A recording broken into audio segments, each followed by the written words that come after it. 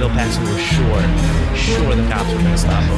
There was 4 alternate endings, not just the theatrical endings. When I was growing up, there were Halloween things for kids that were legitimately scary.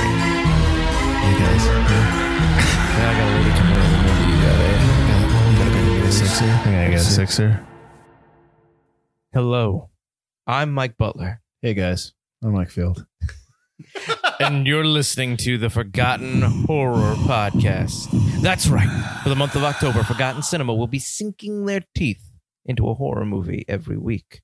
Each episode, we will highlight a horror movie that, for a variety of reasons, was forgotten by audiences. Whether it be because a more popular movie was released at the same time, maybe audiences were too scared to see it in theaters, or the movie simply didn't catch on in its initial run. We'll break down all aspects of the movie, as well as discuss what we love or perhaps don't love about the movie. But we'll always suggest that you revisit the movie. If you enjoy our podcast, please rate, review, and subscribe on Apple Podcasts or wherever podcasts are available. The director in me wants to tell you to dial that back. The actor in me wanted me to increase that, make it more. Well, who's always right? The director. So what's up? Hey guys. Hey. Yeah, I got a lady coming over. Maybe you got a... You got think a I couple can get a beers? sixer? I think I got a sixer. If you know what we're talking about, we're talking about the last entry into the Forgotten Horror month, No. right? Yeah, it's Yeah. the last one. We're talking about Fright Night, the 2011 version of Fright Night, starring. Actually, should I even go to starring? Yeah, why not? Starring Colin Farrell as the vampire Jerry, Anton Yelchin as Charlie Brewster, Toni Collette as Jane Brewster, his mom, David Tennant as Peter Vincent, probably the best person in this movie. I'm going to say her name wrong. Imogen Poots. I think it's Imogen Poots. Imogen Poots as Amy. Christopher Mintz-Plasse. Is that how you say it? McLovin. I wasn't going to insult him like that. I was trying not to, as Ed. Dave Franco in some small role as Mark, And yeah, why is Lisa Loeb in this? Because I have her in here too. She plays Ed's mom. I was wondering the same thing. I was like, does she have a bigger part? I don't remember her in Yeah. this. And then I mean, she I'm just okay with disappears. it. I mean, I don't mind Lisa Loeb. It just was like really like awkward. Like I'm like, oh, that's Lisa Loeb. Maybe she knows Marty Noxon or something. Oh, maybe. Oh, maybe. Okay. Yeah. So I don't know why she's in this, but for those who don't know, I know I just ran through all the cast. Anton Yelchin, you might know he recently passed away. I think last year, 2 years ago, last year, I think 3 years ago now. 3 years ago. Wow. All right. He's from the new Star Trek show and the movie Green Room, which actually so is Miss Poots. She was in Green Room. Oh, was she? Yeah, she was. She was. Yeah. Colin Farrell, you might know from like the more recently Dumbo in Bruges. I know he was in Saving Mr. Banks, right? Mrs. Banks, Saving the one with Saving Mr. Banks. Saving Mr. Banks, yeah. Toni Collette from Hereditary, Sixth Sense. I mean, I'm assuming you guys, everyone knows who all these people are. They're pretty good They're pretty big actors. Yeah. So this movie was released in 2011, August 19th, 2011. It is a runtime of 106 minutes, rated R, has a budget of $30 million. Its opening weekend it made 7.7, domestic 18, worldwide 41. So right off the bat, I mean, I think we know why it's forgotten. Yeah, we're going to get into, we'll obviously get into some other things too. Directed by Craig Gillespie, who, did you ever see Lars and the Real Girl? Yeah. He did that. You didn't like that? Really? It's okay. Well, It's just not weird. I don't think it deserved the reaction of, yeah. Eh. Or that Do you really like it? I think it was better than what your reaction is. Well, I feel like you were looking for me to go, oh, yeah. Well, I was looking for this. Hey, did you see Lars and the Real Girl? Yeah, it's not bad. I was looking for that. All right. It's all right. He also did I, Tanya, and he's doing the upcoming Cruella starring. Emma Stone. That's right. Writers who wrote this was Marty Noxon, who I know you know this from Buffy the Vampire That's Slayer right. TV. She did a lot of stuff like that. She more recently has done Sharp Objects and Dietland. She's also a consulting producer and a showrunner. She did actually, I think she was a showrunner for a couple of seasons of Buffy as well. Yeah, and I think she did some kind of executive producing role or maybe even consulting role on Angel as well, I think. Well, that makes sense. For those who think, wow, Fright Night sounds familiar, that's because it's from 1985 as well, which was written and directed by Tom Holland. He is somebody who has written Cloak and Dagger, the Stephen King movie Thinner, I like that. and the Stephen King movie The Langoliers. Did you like that one too? No. There you go. Music by Ramin Djawadi. Did I do that right? That I don't know. I like him. He did Iron Man. Did Iron Man? He does Game of Thrones. Yep. He more recently did the Jack Ryan series. That's on Yep. Amazon. Pacific Rim, Clash of Titans. That's older. He's a very good composer. Absolutely. And cinematography was done by Javier, and I'm going to butcher this, Aguirre Sarobi. I'm glad you're doing the breakdowns this week. I don't know why I keep adding names that I clearly can't say correctly. He did more recently the Dora movie, The Dora and the Lost City of Gold, Goosebumps, the remake of Poltergeist, which as we know, Mike has never seen, and the Twilight series. Actually, 2 of the Twilight movies. I don't think all of them, but quite honestly, I've not seen any of them. So who cares? He also did Thor Ragnarok. Who cares? No, I'm just for people who might have seen more movies. That's Right. So this movie was, like I said, released on the 19th of August in 2011. That same day, you had Conan the Barbarian, which I completely blanked that they ever redid that completely. And that was with Jason Momoa. Yeah, okay. it was okay. He's also it was also One Day was released. That's the movie with Anne Hathaway where they meet like on one day. It's a movie about one day, but not like that one day. It's one day per year or per 5 years or something. Like it's their lives as they go forward. There's this couple. It's okay. Spy Kids All the Time in the World, which I want to forget about. The week after, the 26th, you had Columbiana, Don't Be Afraid of the Dark, and Our Idiot Brother. Nothing too memorable there. I like Don't Be Afraid of the Dark. I guess. I don't know. You don't like that one? Well, I almost put that one on Forgotten Cinema, but I couldn't remember the name of it. but here's the thing. I've seen it, and I can't remember it, but I know I saw it, and that should tell you why. It's just one of those movies that I watched, and I was just like, okay. Oh, I really like that movie. Really? I do. I can never remember the name of it. I felt I don't it was like a little the name. gimmicky. That's the one where. Remind me again. That's the one by Guillermo del Toro with the little creatures in the big mansion. Katie Holmes is okay. not the mom. She just got married to the husband, and she's trying to protect the 2 kids. I'm blanking. I have no idea. And then I'm thinking of something else. I'll put this on the. No, that's because you've seen it and I didn't. Does not mean it goes on the list. I've been wanting to put it on the list, and now it's going on. All right, fine. The week before, so you had. Now remember, we're into the later stages of the summer. So you're not really getting the big summer fare, but you're getting movies that will attract a wider audience. And this movie, I was a little surprised it came out in the summer. It came out the 10th, so the Wednesday. So the 19th was when this came. When Friday Night came out, the weekend before that's the 12th. This came out the 10th. That is The Help with Emma Stone, and which is a big time Oscar award winner and very popular. The 12th, you had 30 Minutes or Less, Final Destination 5. And is that the one where they get that's one where they get him back, Tony Todd back. What happens? Is that the one in the movie theater? I feel like we've had this conversation before about. We were talking about what's the difference Destinations, between 4 and 5 is. I think that's the one with the movie theater. When it blows up. Yeah.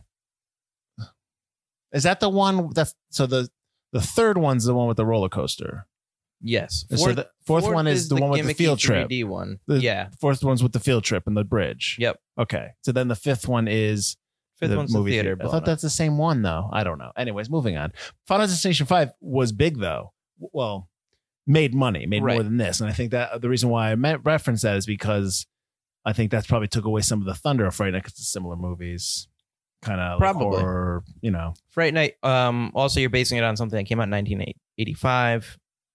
Your audience is a little older for that in terms of horror movie fare. Well, you're not getting a lot of people from 85 wanting to see this one. Right. Whereas Final Destination 5, you're going to get a lot of pretty much, you want the teens who want to watch people die. And then you've got the people that are like my age who grew up my age and your age watching the originals. Right. I hear you. So when Friday Night came out, it opened 6th on its opening weekend. Oof, not a good sign. Yeah. Number 1 that week was The Help in its second week. Number 2 was Rise of the Planet of the Apes, which was its third week. And number 5 was The Smurfs in its fourth week. So that is not a good start to your... Yeah, and I know it's not good. Bad. And it barely beat Final Destination 5, which was in its second week by like 11,000. Barely beat it. And I mean, that's pretty much it for the facts. I mean, it was shot in the summer of 2010, end of July to beginning of October in New Mexico. Everything was shot in New Mexico, even though it takes place in Las Vegas. The magic of Hollywood. Ooh, how do you make those happen? All right. So speaking of that, let me break down the plot real quick. For those of you who have seen the original, like myself, which I have not in a while, and I know Mike rewatched it for no reason other than he wanted to rewatch it. I did the deed, which is fine. There was no. I had never seen the original. There was no. I didn't rewatch There was the no original. deal. There was no deal that we had to watch the original. I said the deed. I didn't say the deal. I just wanted a reference point. Okay. So Charlie Brewster lives in a suburb of Las Vegas, and how it's set up is the suburbs are probably a collection of 50 to 60 houses that are in this like it looks like if you're looking from the sky, like a big box of houses, and then there's a one lone road and that goes to the next section of box of houses. And pretty much that's how it's set up out there, just because of the desert. But what you always see in the distance is obviously the lights of Vegas, because everyone there probably works in Vegas or just works around Vegas. And obviously, since you just told you it was shot in New Mexico, that clearly was put in after. So he lives in this small neighborhood, and next door moves this new guy named Jerry. And Jerry's a little odd. He has odd hours. Right off the bat, you find out that Charlie's friend Ed believes Jerry to be a vampire. Kids are going missing. There's strange things that are happening. And Charlie slowly starts to believe that, this might be true because Ed disappears as well. And then honestly, then it goes from there where Charlie starts sneaking into Jerry's house. He finds one of his neighbors that he had noticed that had went over to visit Jerry, but now she's locked up. He sees that Jerry feeds on her. He tries to save her. That does not work. No, everyone thinks he's crazy, but suddenly, like, his mother and his girlfriend, who is Amy, they suddenly get embroiled into this as Jerry starts attacking them in the house, and it's just basically where David Tennant's character comes in, Peter Vincent, who in this incantation he is a kind of like a Chris Angel type magician who does all these magic shows based upon like vampires, but like he is someone who has studied vampirism and studied all that, and you find out later why. Because it obviously affected him personally. He goes to Peter Vincent to try to find a way to kill this vampire. Vincent tells him to get lost. Charlie comes back. Vincent goes back to the house to try to fight him. Suddenly Vincent joins the fight, and it's them against Jerry. Because what ends up happening at the end is that Jerry takes Charlie's girlfriend Amy and turns her, and so he has to face off Jerry in one final battle or whatever. It's real. That's actually a really, I won't say simple plot, but it's tight. It's a tight plot. Yeah. Okay. So it's, I thought maybe it was a little too quick. Did you think it was too quick? I liked that it was too quick. Really? Okay. I was like, do I have to wait for him to because now we're watching the second time. It's like, I don't want to wait for him to discover Jerry's a vampire. Oh, he already knows Jerry's a vampire. All right, let's get into it. I think that was a note. One of the things that I discovered was that, because this is a DreamWorks movie, that Spielberg had a big hand in a lot of the movie, not making it or shooting it, but just kind of giving advice and contributions. And one of the two things that they talk about and what he kind of offered was he had them when Ed is attacked in the beginning in the first 16 minutes or something of the movie, when you assume that Jerry is turning Ed, but he just bites him. There's a shot of the crucifix in the water going by like that. That was Spielberg, said, oh, you should have this. And they put it in there. And then also they had different, because there's 5 different stages of Jerry's makeup, the 5th being the CGI vampire look at the end. Mm-hmm. But the 4th stage, they had something that Spielberg didn't like it. He said it didn't look effective. So they told him go back to the shark teeth look. Right. So those are 2 notes that Spielberg had for them that they used, which I guess, that's fine. It works. If Spielberg gives you a note. Well, true. Well, the reason why I brought him up too was because when he sat down with Marty Noxon to talk about writing the script, I guess one of the things he liked about, or when he read the script, one of the things he liked about the script was that they didn't do what you said was do the, oh my, is he a vampire? Is he not a vampire? They just kind of got straight to it. Right. And I don't know if while I appreciate that, I don't know if I thought they kind of got to it too quick. I thought it was really fast because I felt like when I watched this movie, I thought I was seeing second act stuff in the first act.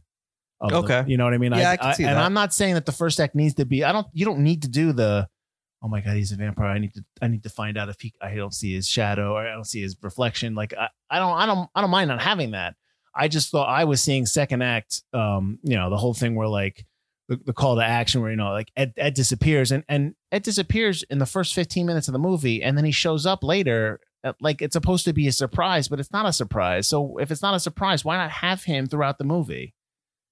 Because when he is trying to turn Ed, when he is trying to go to him, and he's like, "You want this?" and he's like, seducing him in his perverted way that he does throughout this movie. You say you're glad you're different. Get back! How can you be in a place like this? These people, even your best friend, you're nothing to him now. You were born for this. You know it. It's a gift. You get the sense that he wants to make him his own. Yeah. But then you never get any indication of that other than the fact that he just bites on his neck and that's it. We pull up and we see the crucifix in the water and then we don't see Ed for another, I don't know. I don't think you need him. 45 minutes. Yeah, I don't think you need him though, because he's turning people.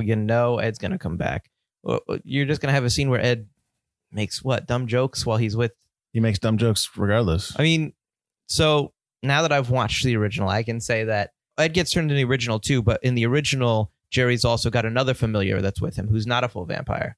I can't remember his name off the top of my head, but this guy is in throughout the whole movie, peppered throughout, helping Jerry out, but he really does nothing. Mm-hmm. So it's like, why is this guy in there? He really doesn't need to be.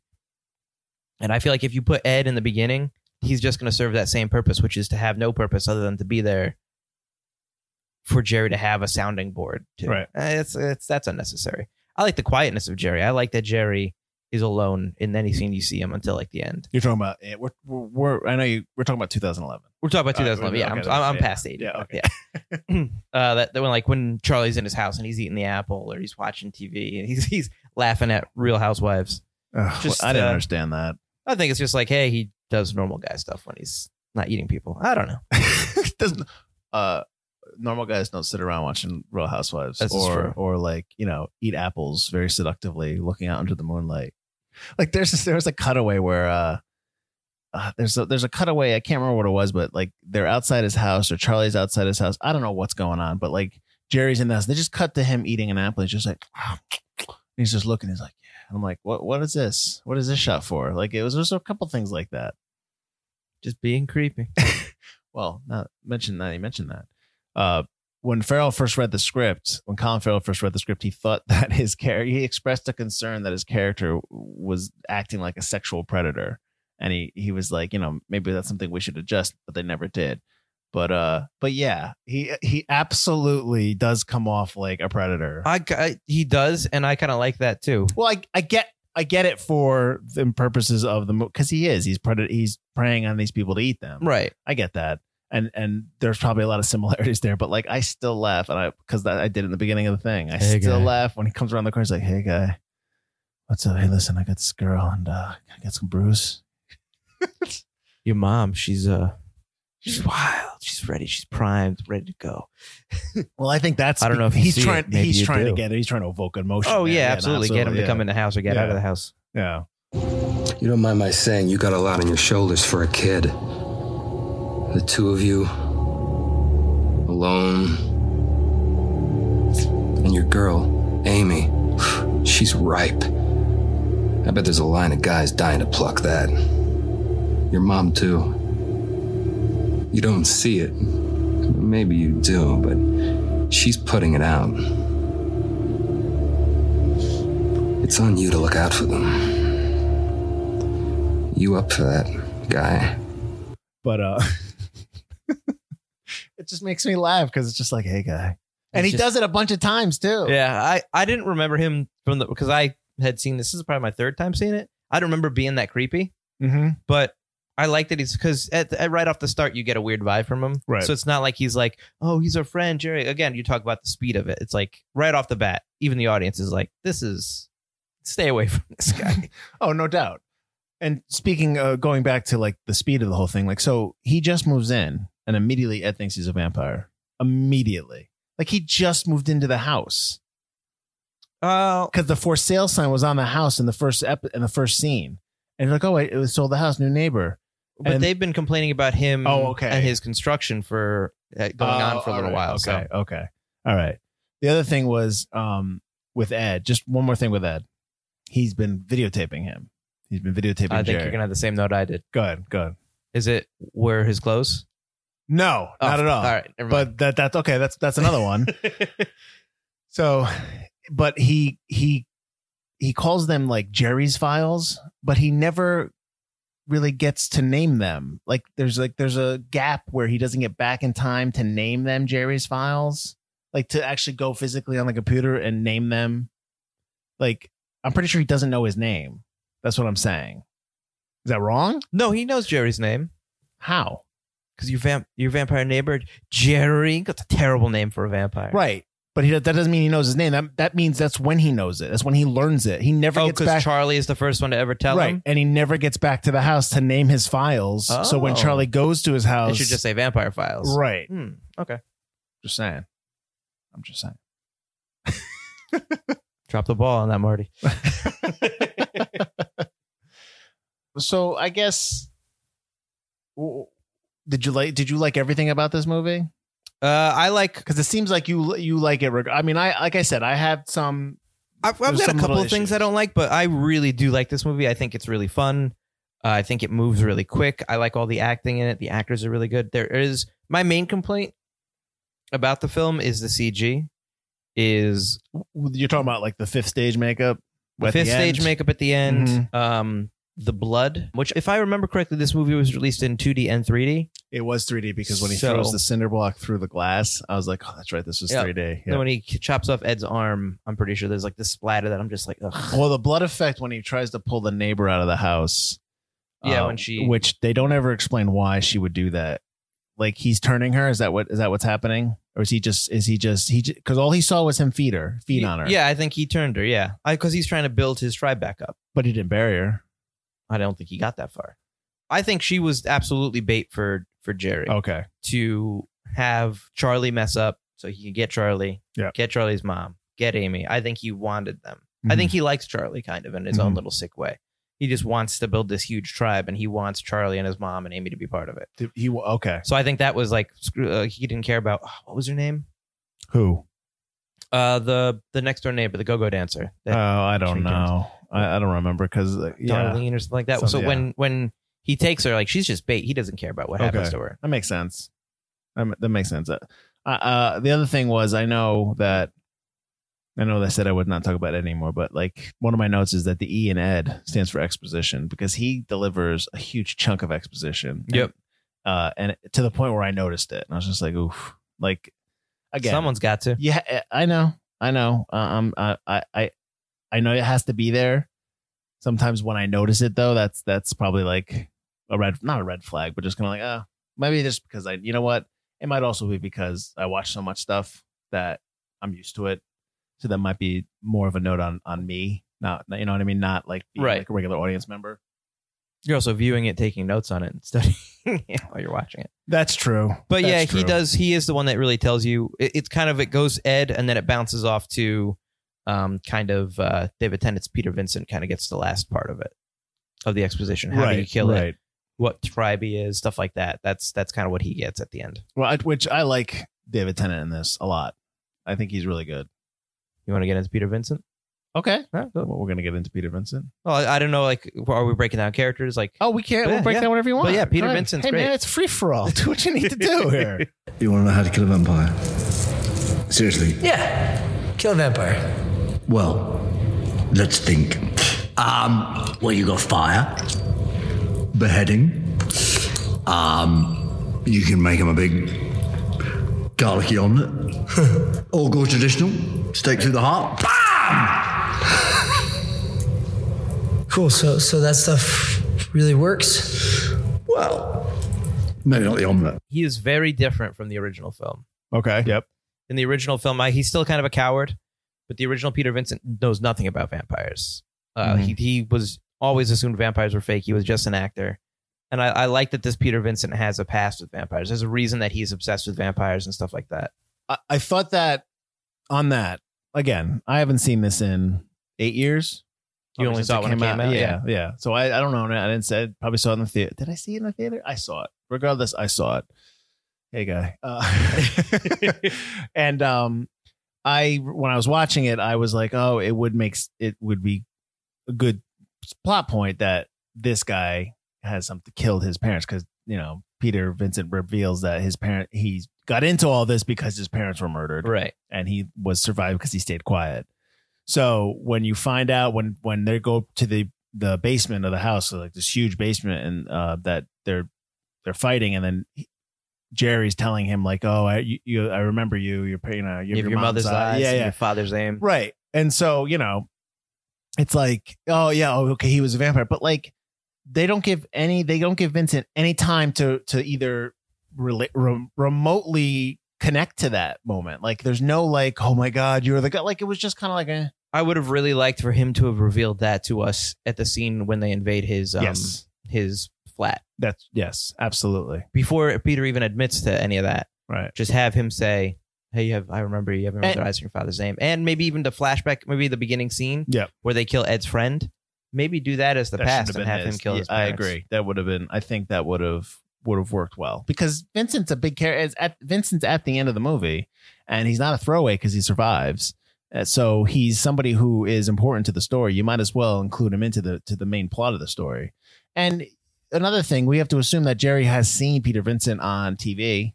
You know what I mean? Like he has seen his show or seen like him promoting. Oh, absolutely. I would imagine. So he would already know that he's the son of guy. Yeah. Else. The way I see it, because I don't think if Jerry attacked Peter Vincent's family and now they're here, maybe Jerry's just never really left Las Vegas. Mm-hmm.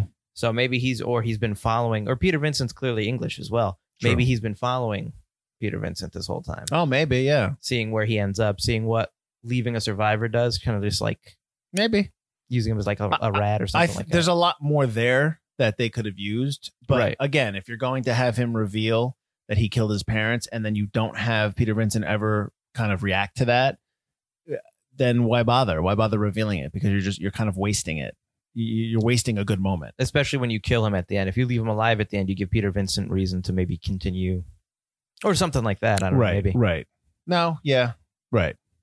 But I like Tennant in this. I do watch Doctor Who. I think we both watch Doctor Who, although I have watched more than you. I still have to watch the new season. Terrible. I mean, you're terrible. Not that it's terrible. It's not that it's not terrible. But yeah, I always liked him as the Doctor the best. I believe my wife does too, but I think she likes and Matt Smith. Right? Matt Smith's good. She likes his stories better. I don't. I know you don't. I like the Russell T Davies era Doctor Who, Christopher Eccleston, David Tennant. Those are my doctors. You're the only person I know that like Eccleston. Eccleston's great. I'm not saying that's fine. I'm not saying he's not great, but you're the only person that likes him more than the others. I think I like David Tennant more, but I really like Christopher Eccleston. He was the reason I kept watching the show. It was the first season.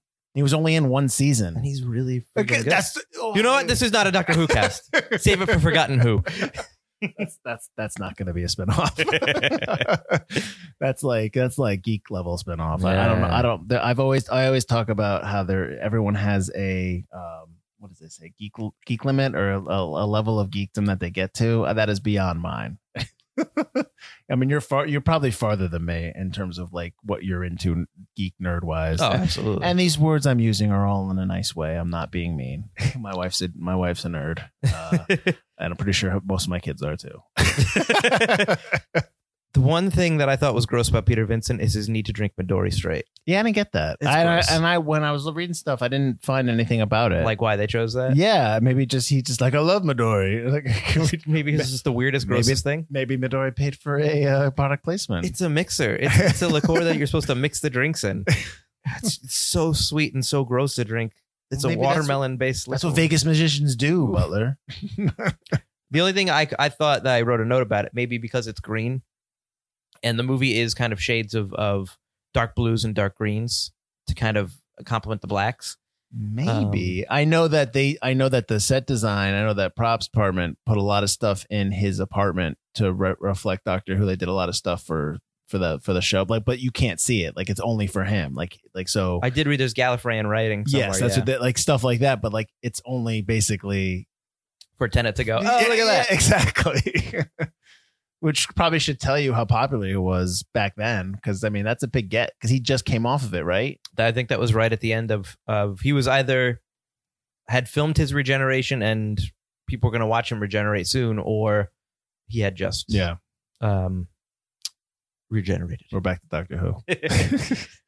Well, how about this? Since you watched the original, and I asked you, you didn't know this, but I know now. If I had watched it, I'd been like, "Oh man!" Yeah, Chris Sarandon, who plays Jerry in the original, actually has a cameo in this. He's the guy that hits the car and gets eaten. Sorry, spoiler. What the hell do you think you're doing? Hey, no! Stay in the car! Stop in the middle of the road. You got a tail light out. I can't.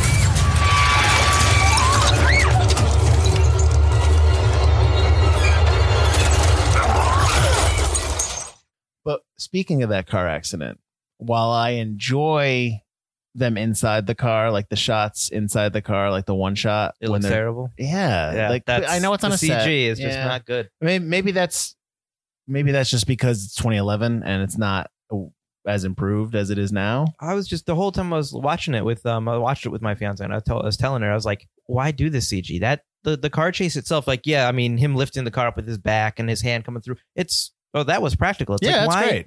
It's not a complicated car chase. Why couldn't that have been done on a back road somewhere? Well, they wanted, I think, well, you also have the one shot. So you have the shot inside the car that constantly moves. That's fine, but then I'll bring you back to, they did it in Sugarland Express in 1970 something. And then I will tell you, Spielberg. No, but I know. They also do it in, like we talked about, War of the Worlds, when they're driving the minivan. Yeah, they do it. That's done digitally, but that's done well. That's done but well. That's also a couple. That's way before. before. Yeah, you know what? I don't know. There's Maybe no because it was excuse. at night.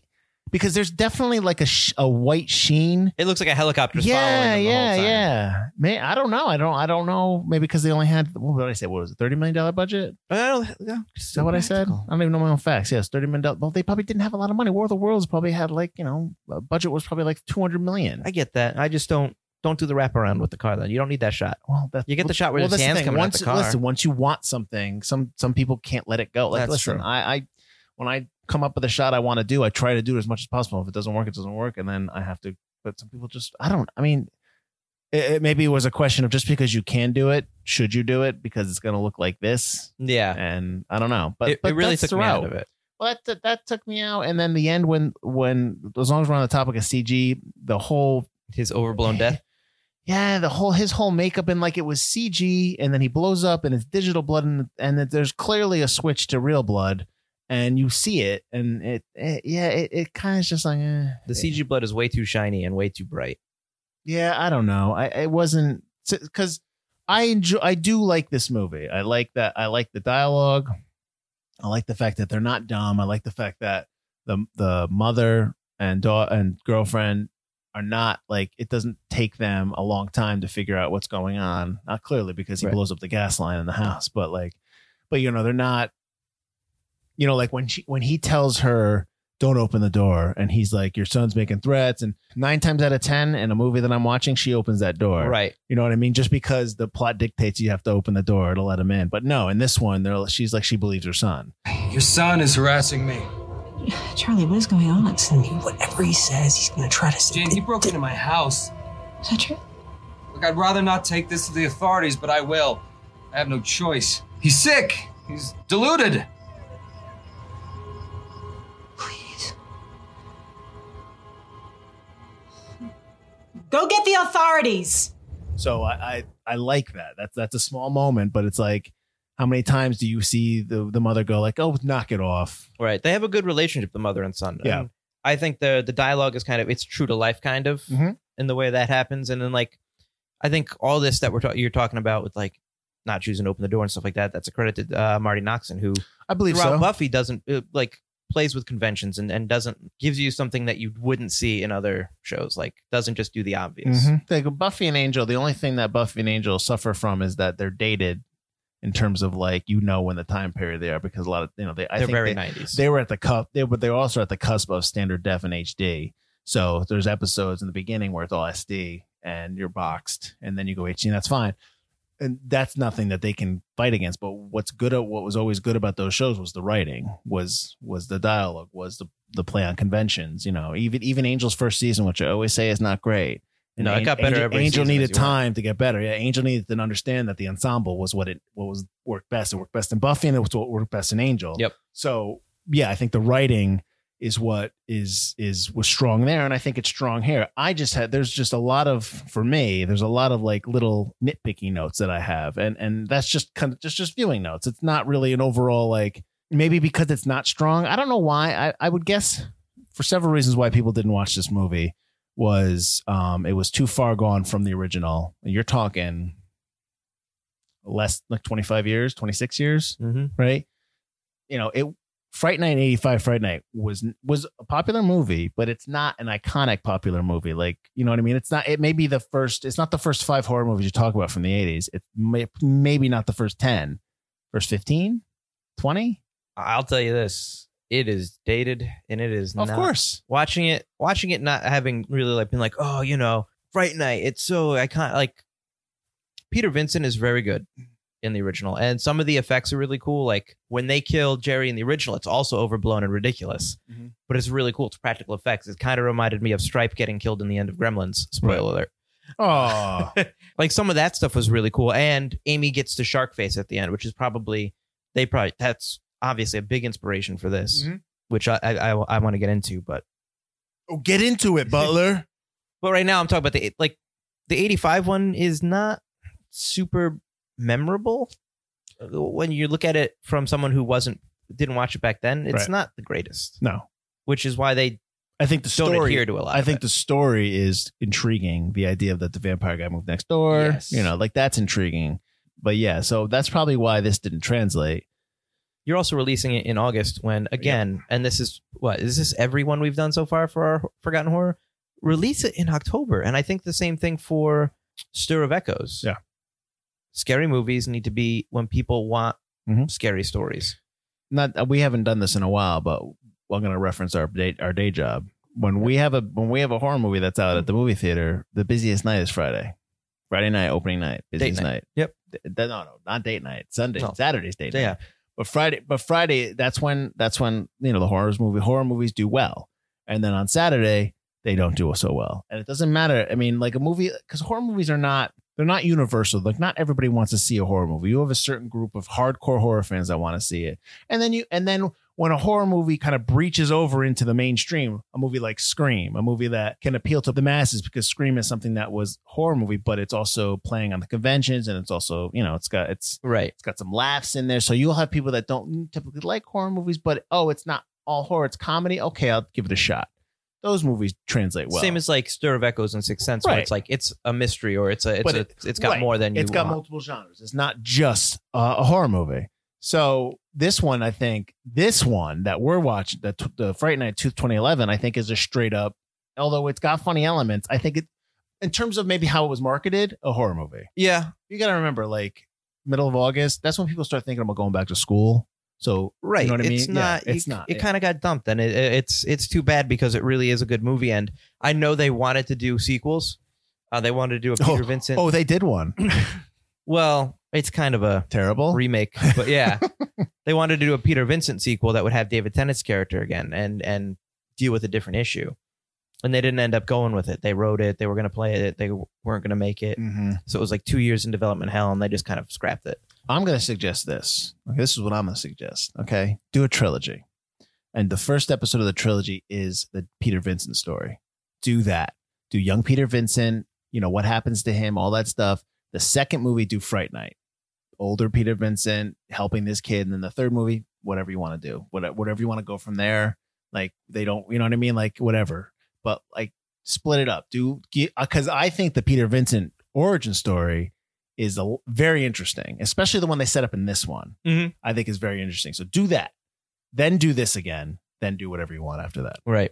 I think, although while I like David Tennant's Peter Vincent a lot, I think he would have worked better as an actor killing vampires in movies. I think that would have given him a better motivation, which he kind of does in his magic show. He's fighting vampires, but I like that, you know, he ended up putting it all on his mind, saying, "Oh, it's made up, it's made up, it's made up." Mhm. But killing vampires every week on a TV show or movies would kind of be a catharsis for him to like be able to defend his like fake family or whatever. Sure. So pretending to be the hero that he wasn't. Yeah. So you're saying go back to not being the magician, but go back to being the TV. Keep Peter Vincent's personality, his characterizations, everything they did with that, but go back to him being a vampire hunter on a TV show. Sure. Make him this Buffy-like character. Yeah. Do you think that Tennant would have been a good Jerry? Absolutely. Yeah. Because he's, as Kilgrave, he's very creepy and smarmy as well. So I think he, Kilgrave, of course, is from Jessica Jones. There you go. So reference what you're talking about here. I mean, let's act like we're professionals, Butler. Or he's got that kind of power of seduction as well. Kilgrave's character on Jessica Jones has the power to control people. To whatever he says wants them to do, they do. Right. And that's very in line with kind of Jerry's seduction and his kind of hypnotism. Hey guy, you got some brewskis here. Make me a $6 or I'll pay you back. Double the fun. Your mom is prime. Ready to be Ready to plugged. go. I don't even know if that's what he said. Puce. Always looking for. I love that. Hey, how you doing? Hey man, you play? Always looking for a pickup game. Nobody says that. I think he's using that as an excuse where he's checking Amy out and then he sees the glove. So it's like, no, I'm not looking at your girl. I'm looking at you. But I'm really looking at your girl. You play ball. I'm always looking for a pickup game. Yeah, no, I do, definitely. I do. It's more of a collector thing, the shoes. He's obsessed. I mean, they sleep on sidewalks to get them. I play though. Well, it takes a real man to wear puce. I like him. So, I'd invite you guys inside, but it's a mess. Always looking for a pickup game. I'm going to try that. Hey guys, what's going on? Always looking for a pickup game. Get out of here, creep. Oh, okay, sorry. The original also has a subplot where the reason he really wants Amy is because Amy looks like a woman he used to be with either before he turned into a vampire or back in the day, early vampire days. But we're not talking about that one. But I think that's a good reason for Jerry to not just want to straight up kill Charlie and his family, but to bring them into him, because it's almost like he's getting her back. Right. Which I kind of liked in the original. They did not bring over to this one, but it gives Jerry a little bit more motivation for why Charlie and his family. They don't ever say. He just moves next door. He just kind of likes them for no reason. They don't really get into it. I'm gonna eat these people. Never mind the fact that, I mean, I do like the fact that he just doesn't care. Like it's clear, Jerry, I'm talking about. Right. Really doesn't care that if you find out he's a vampire because he's gonna get you. Like where you watched the movie, like when we did it Near Dark at the beginning of this Forgotten Horror Month. Yeah, that's right. I brought it back to that. They're like desperate to make sure that they stay hidden because they don't want to get hunted. Like they're in terms of that universe, they're fearful of getting found out because they fear that they'll be killed. Right. Like we're in this one, Jerry almost acts invincible, and he's really not. I feel like he's like this survivor. He doesn't have his tribe. He's the last one left, and he's been around for so long that he thinks he can get away with anything. Right. But begs the question, if he's building a tribe, where has he been since he came here? Like, where has he been since he moved in? Like, has he done this somewhere else?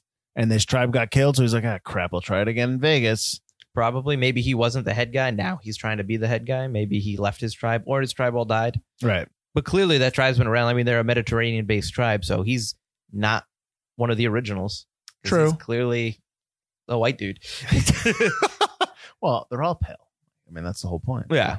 There was a thing in the notes or in my notes, that Farrell requested a monologue in Latin, and he like practiced it. He did it, and then I never made it. They never put it in there. But it's not even a deleted scene of the Blu-ray. He wanted to speak he wanted to do this whole thing in Latin, and they just said, yeah, okay, sure, whatever, and they didn't do it. So. Do you know where Peter Vincent's names come from? I do not. I think this is from the original, not from this one, but it's supposed to be a combination of Peter Cushing and Vincent Price. Oh, cool. Yeah, I know Vincent Price was the inspiration for Peter. A big inspiration. But I assume that's from the '85 version because he's named Peter Vincent in the original. Well, in the original version, he says that that's not his real name. He goes, "I'm not a real vampire hunter. Peter Vincent isn't even my real name." Again, we're not talking about this. I know I keep bringing it up, but we're not talking about it. Well, then let's talk the sharks. Okay. Because I really want to talk about the shark references. Well, let's talk about sharks. I didn't really notice in the last one.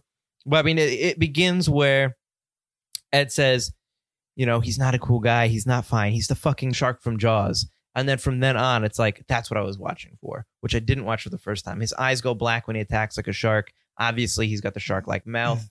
As I'm watching the whole thing, he's all about the prey. He doesn't stop moving. He's always on the move trying to get Charlie.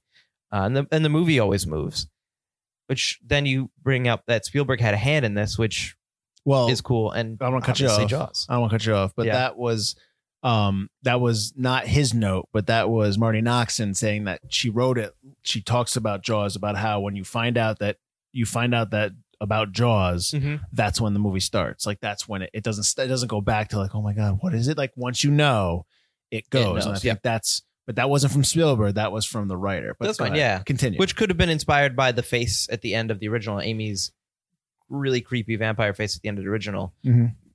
They probably saw that one. That's like a shark's face. Ooh, I like that. The vampire akin to a he's shark. a predator. Sharks are predators. It's just an interesting way to look at vampires, which, kind of like how Near Dark looked at vampires like a roaming band of Western outlaws. Yep. This now looks at vampires like sharks. It's when you play with conventions and you do something a little different that movies become more interesting. When you don't just go, this is the normal vampire trope. This is what we're going to do. Well, also remember, this is also could be a response to Twilight, because those vampires are completely, made up.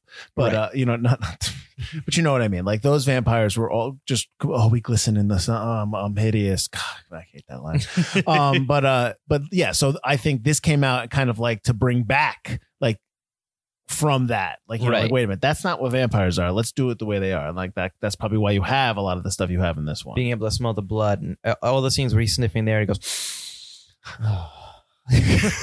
and he can track them, the shark faces and the coloring, which is something I also didn't notice. Like anytime it's nighttime, it plays with the color, like all the blacks and stuff like that in the movie. You get obviously nighttime that's black in the night, and then you get dark greens and dark blues. It's almost like you're, especially in the basement, you're underwater, that kind of like murky water kind of feel to it, which works with the shark motif that they're going for. Right. And he's almost bluish when he turns into a shark. He's got the blue veins coming up. Yep. Okay. Yep. I just really enjoyed the shark motif to the vampire. Like it was a different way to look at it.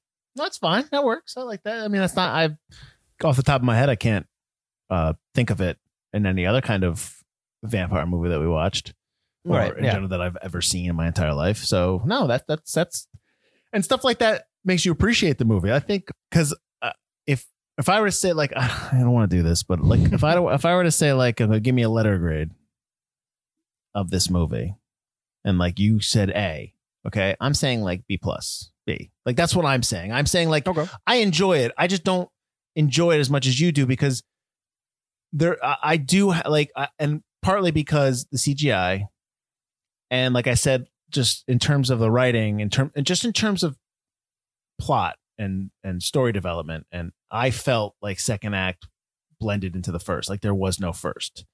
And if Miss Noxon sat me down and be like, no, this is what I did, and this is how I did it, and this is why I did it, I'd be like, okay, I take it back. Like that, like it's like that, because I'm going into this with very little information on how everything was put together. So I'm just talking about, and again, this is off of one viewing 9 years or 8 years after the last viewing, and it's just kind of like what I felt. If I watched it again and broke it down some more, maybe that would change. But I just kind of, like I said, I just kind of felt like second act stuff was blending with the first, and there was no first, and that's fine. That's just how I felt. I'm sorry. I can look past the bad CG, although I really, really hate it. Anytime there was CG, I kind of rolled my eyes and went, well, I mean, like, I don't want to, I hate blaming a movie for bad CG because again, that's why I'm not gonna. Well, but it pulls you out. But it affects your viewing. It affects your viewing pleasure, your viewing experience, and that's got to be a negative. That's like bad sound. It's like you can like bad sound when you watch a short. You watch two independent films, and one, the quality in the picture is kind of okay, but the story is awesome. You're gonna be okay with that movie. But then you have over here, same type of story, but the audio sucks. You're not going to like that movie as much because that bad sound really messes up your movie. Tell me about it. I wasn't trying to reference something you did. For those who don't know, I did a short horror film where the sound just ended up being the worst. I filmed at a bar, and although I tried to turn the refrigerators down as much as I could, it picked everything up, and the sound ended up kind of costing me the. Yeah, you got to turn that stuff off. You got to turn all that stuff off. It's got to be quiet as heck. It's bad. Well, what kind of mic were you using? Just shotgun mic. Yeah. What are you gonna do? Get better mics next time. That's true. That's true. But yeah, I can see it going back to the CG. I would bring it down. That's why I would maybe make mine like an A-. Like I wouldn't bring it down like a letter grade. I don't want to do the letter grade thing, but exactly. Yeah, but that was just that's the best way I could try to describe where we are on this movie. So yeah, I mean, I really like it. I like the quickness of the pacing. I like that as soon as you're done with one thing, it switches it up kind of. Right. It goes from like, the typical like, is he a vampire? Isn't he kind of teenage drama kind of thing to outrunning the vampire. It's a chase scene to now it's a vampire hunting scene. Mm-hmm. So it gives you kind of three, not like full genres, but it really does change up the movie and keep you watching, keep you active with the film. Right. And I mean, 106 minutes is good. Oh, yeah, it's moves, tight. Yeah. And this is a good movie night movie. This is a good movie. Like, hey, we're going to watch tonight. It's Halloween. Let's watch Fright Night. It's a good, if you're looking for a movie that you forgot about, this podcast, that I think this is a good movie to pop in, and it's probably readily available. Not like a lot of the other ones we've done. Exactly. Yeah. It's easy to watch. It's easy to find. Colin Farrell's really good in it. He's really good at playing the creepy vampire. Colin Farrell's a really good actor that I think he's overlooked. Yes, which is surprising, but yes, no, he's very good. And Anton Yelchin is actually really, really good in this film. Yep. You believe in Charlie. You want to root for Charlie. Everyone's good. You think his emotions are real. Everybody's Dave great. Franco.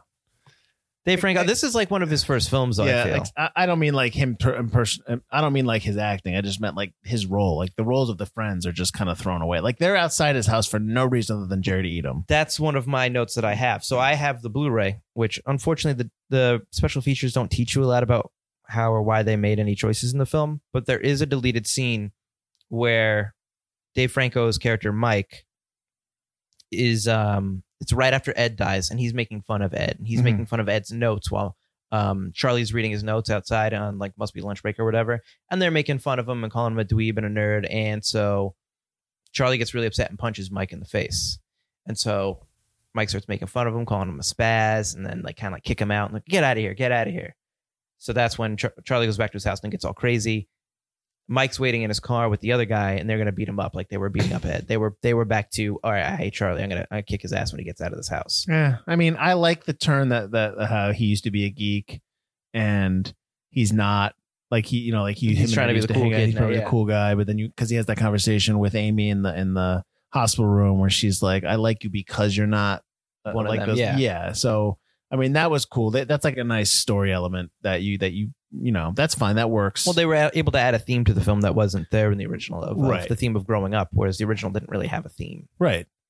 So, but when you pull that out and you just have these guys in front of the house, what is he doing? They're there to get eaten. Exactly. And that's what it comes off as. That's why that deleted scene should have, I mean, it was a quick enough scene that would give a reason. Because when I first watched it before the deleted scene, I was like, why are they there? Yeah. All right. And there's like little things like that in this movie. Not, I know that we're wrapping up, but real quick, how does Amy know how to use a gun? Like she just knows how to use a gun. Okay, fine. She knows how to load it. When they're at Peter Vincent's and they're fighting, and she starts, how does she know that's holy water? Like, how does she know that that's gonna? Oh, well, that's clear. If it's in the case, I mean, you got to make some assumptions. How do you know? How do you know? How do you know? I'm just saying. How do you know? And loading a 6-shooter is pretty simple. Oh, okay. The front of the bullets go in the in the thing. All right, pal. All right. So next time we have a problem situation. We're being chased by vampires, and you find a 6-shooter. I'm gonna sit there and be like, "Pretty easy, brother. Let's go. Load it up. Let's go. I'm just getting eaten here, man. No big deal." When they go into the basement. I'm sorry, excuse me. When they first go in, when Vincent and Charlie are going to go down into the basement, they go through the second level of the floor, right? They go through that doorway. Yes. And they go down. That's a big drop. How did they get down there? Because they're just dangling. They cut to them. Let's go. And he goes down. Next thing you know, they're dangling in the basement. That's a drop. Yeah. Okay. So we're okay with that. Don't they slide? Don't they drop and slide? They drop. They don't show that. Or at least maybe I fell asleep. I don't know. I did watch this in one sitting, so that's not. Yeah, it's a quick movie. But like I said, there's like little things like that. Like he has the how to pick a lock on his website app. Oh, I had that note too. And then it's that easy. And then it doesn't work. And then it's like, so why bother? Just it worked the first time. He broke into the front door with it. No, he didn't. No, he didn't. He smashed it. No, I'm sorry. He found the hide key. He went to the rocks and started lifting up the rocks. And then he found the hide key. Oh, really? Yeah. So again, I missed that part. Again, why does a vampire need a hide key? He's just a normal dude. So he does. So it's like I didn't understand. Maybe that's a deleted note in the writing, but like there's just like little things like that. I'm just like, it's like little stuff like that. But I guess that's being a jerk. I shouldn't be a jerk. But like one last thing. Okay. They get into the accident on the highway. They get into the dead guy's car. Right, Chris Sarandon. We talked about, and then he's driving around on that car for the rest. And no of one stops him at all. Like that. Like that's a pretty horrific accident that happened on the highway. Cops aren't looking for that car. Cops aren't looking for that car. There's clearly going to be blood on that car. Yeah, the car is clearly not street safe anymore. It's dragging. Half of it's dragging across the ground, and he's driving through Las Vegas with it. Yeah, it just seems like okay. Like we're a little okay with that. Like it's okay, but I also thought they conveniently get rid of the mom at the end. Well, there's by making her pass out in the hospital. Well, it's not about her. Yeah, it's about him, and just putting her in some kind of weird faint coma. Yeah, it's just kind of. And then they show her at the end, so at the end of the movie, he makes the phone call because he's apparently about to have sex with his girlfriend for the first time, and they cut back to her, and I'm like, why are we cutting back to her? But then I'm like, oh, that's just to show everyone that hey, she's fine, guys. Yeah, she's all right. Yeah, house is for sale. They should have had like a werewolf move in or something. They do hint at werewolves. Oh, when? When silver bullets. Silver bullets. Yeah, that's true. I do like that the movie doesn't have a scare at the end. It doesn't have a reversal or anything. Yeah, I appreciate that because sometimes I like that in horror movies. It's such an old trope now that it's just like you're waiting for it. Yeah, and it's like all right. Like in this one, it's like you'd wait for Amy to have like yellow eyes or something, or like be kissing him and be like, right. Keep the story just to that. Like don't hint at anything else, or I hear you. That I think that's rampant now because everybody has to be a world builder and stuff like that. So you have to like, but like there's no reason why you just can't expand from that story, like we just talked about, like maybe like 20 minutes ago about the Peter Vincent character and all that stuff. So yeah, you don't need to have that. You don't need to have a tag in order to get people to watch. They'll watch it. Just do a solid story, and they'll be like, I want more. You don't need to give them that. I hear you. Agreed. So yeah, so go watch that. Yeah, you should. I mean, like I said, it's definitely good. It's a good movie night movie. I think that's the best thing. It's a good movie to pop in and watch for a movie night. It's also like you talk about, like if you're doing a double feature, it's a good second one because it's so absolutely, fast. Absolutely, I agree. I mean, honestly, you should watch the original too, just to watch the original. But I liked the original wasn't great. I do like that I have watched the original now so I can compare stuff. Good job. Makes me so proud.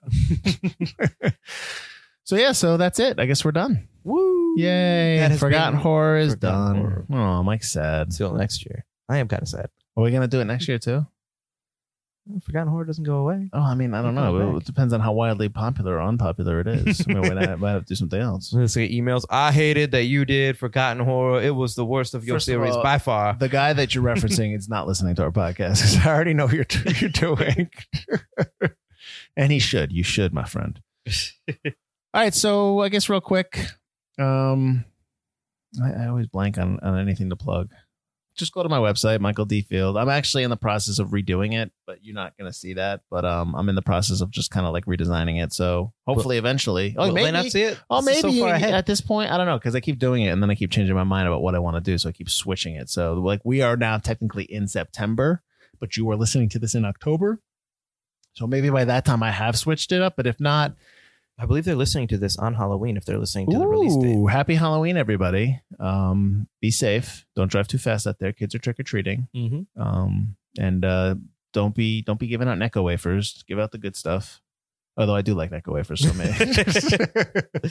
But yeah, so just if you want to check out anything that I've done or anything that I've written, there's like excerpts of scripts and stuff like that. You just go to michaeldfield.com. And as always, you can always check out the 2 books that I've written. It's part of the Adam Parker Mystery Series. They are available on Amazon.com. I think if you just search Adam Parker, it might pop up. But the Adam Parker and the Radioactive Scout and Adam Parker and the High School Bully. So, yeah. So that's it. That's me. Go ahead, Mike. I'm Mike Butler. I have got 2 other podcasts that I do. I've got Crack One Open with Mike and Elise that I do with my fiance Elise, where we crack open a different craft beer every week. We talk about the style of beer, the history of that beer, the history of the brewery, and we sometimes talk about the bottle art and the packaging because that's very important nowadays to get your brand across. And while we're sipping on that beer, we talk about the latest pop culture news and reviews. It is a podcast about brews, news, and pop culture reviews. I've also got 2 Player Bros that I do with my brother Alex, where we talk about all things video game related Xbox, PlayStation, VR, PC, Nintendo. Just Nintendo. So we talk about all those things. But again, those 2 podcasts are available everywhere podcasts can be found, as well as Forgotten Cinema. Yeah, that's us. And join us next week. While Forgotten Horror may be over, we are still continuing on. I think next week's our season 3 premiere. We are doing... Yes, it is. Yes. We are doing 2 things. We're doing the Coen Brothers movie, Burn After Reading, but we are also going to be joined by Andrew Morgan, who we have talked about on this podcast before. He has his own podcast, the Nomcast. This will be our first guest for Forgotten Cinema. So we'll try to be nice and not yell too much at him and stuff like that. But we're looking forward to that. That's next week. That's Burn After Reading. So go find it and watch it so you know what we're talking about. All right. And as always, thanks for listening. I'm Mike Field. I'm Mike Butler. And this has been Forgotten Cinema. Keep it spooky. Oh, I forgot that you were going to. It's my last one. It's freaking bad.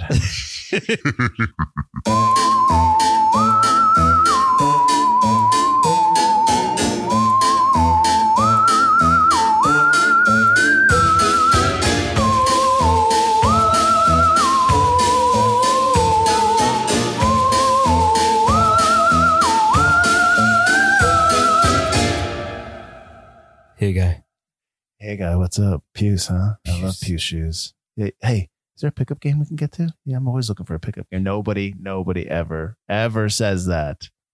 I've never said that. You got a 6 I can borrow? Yeah. I'll give you back. Get I'll you give back. twofold. Mom's super ripe. She's just ripe. I'm not creepy. Shut Maybe up. you noticed it. Maybe you don't. All right, I am. Let me just eat you.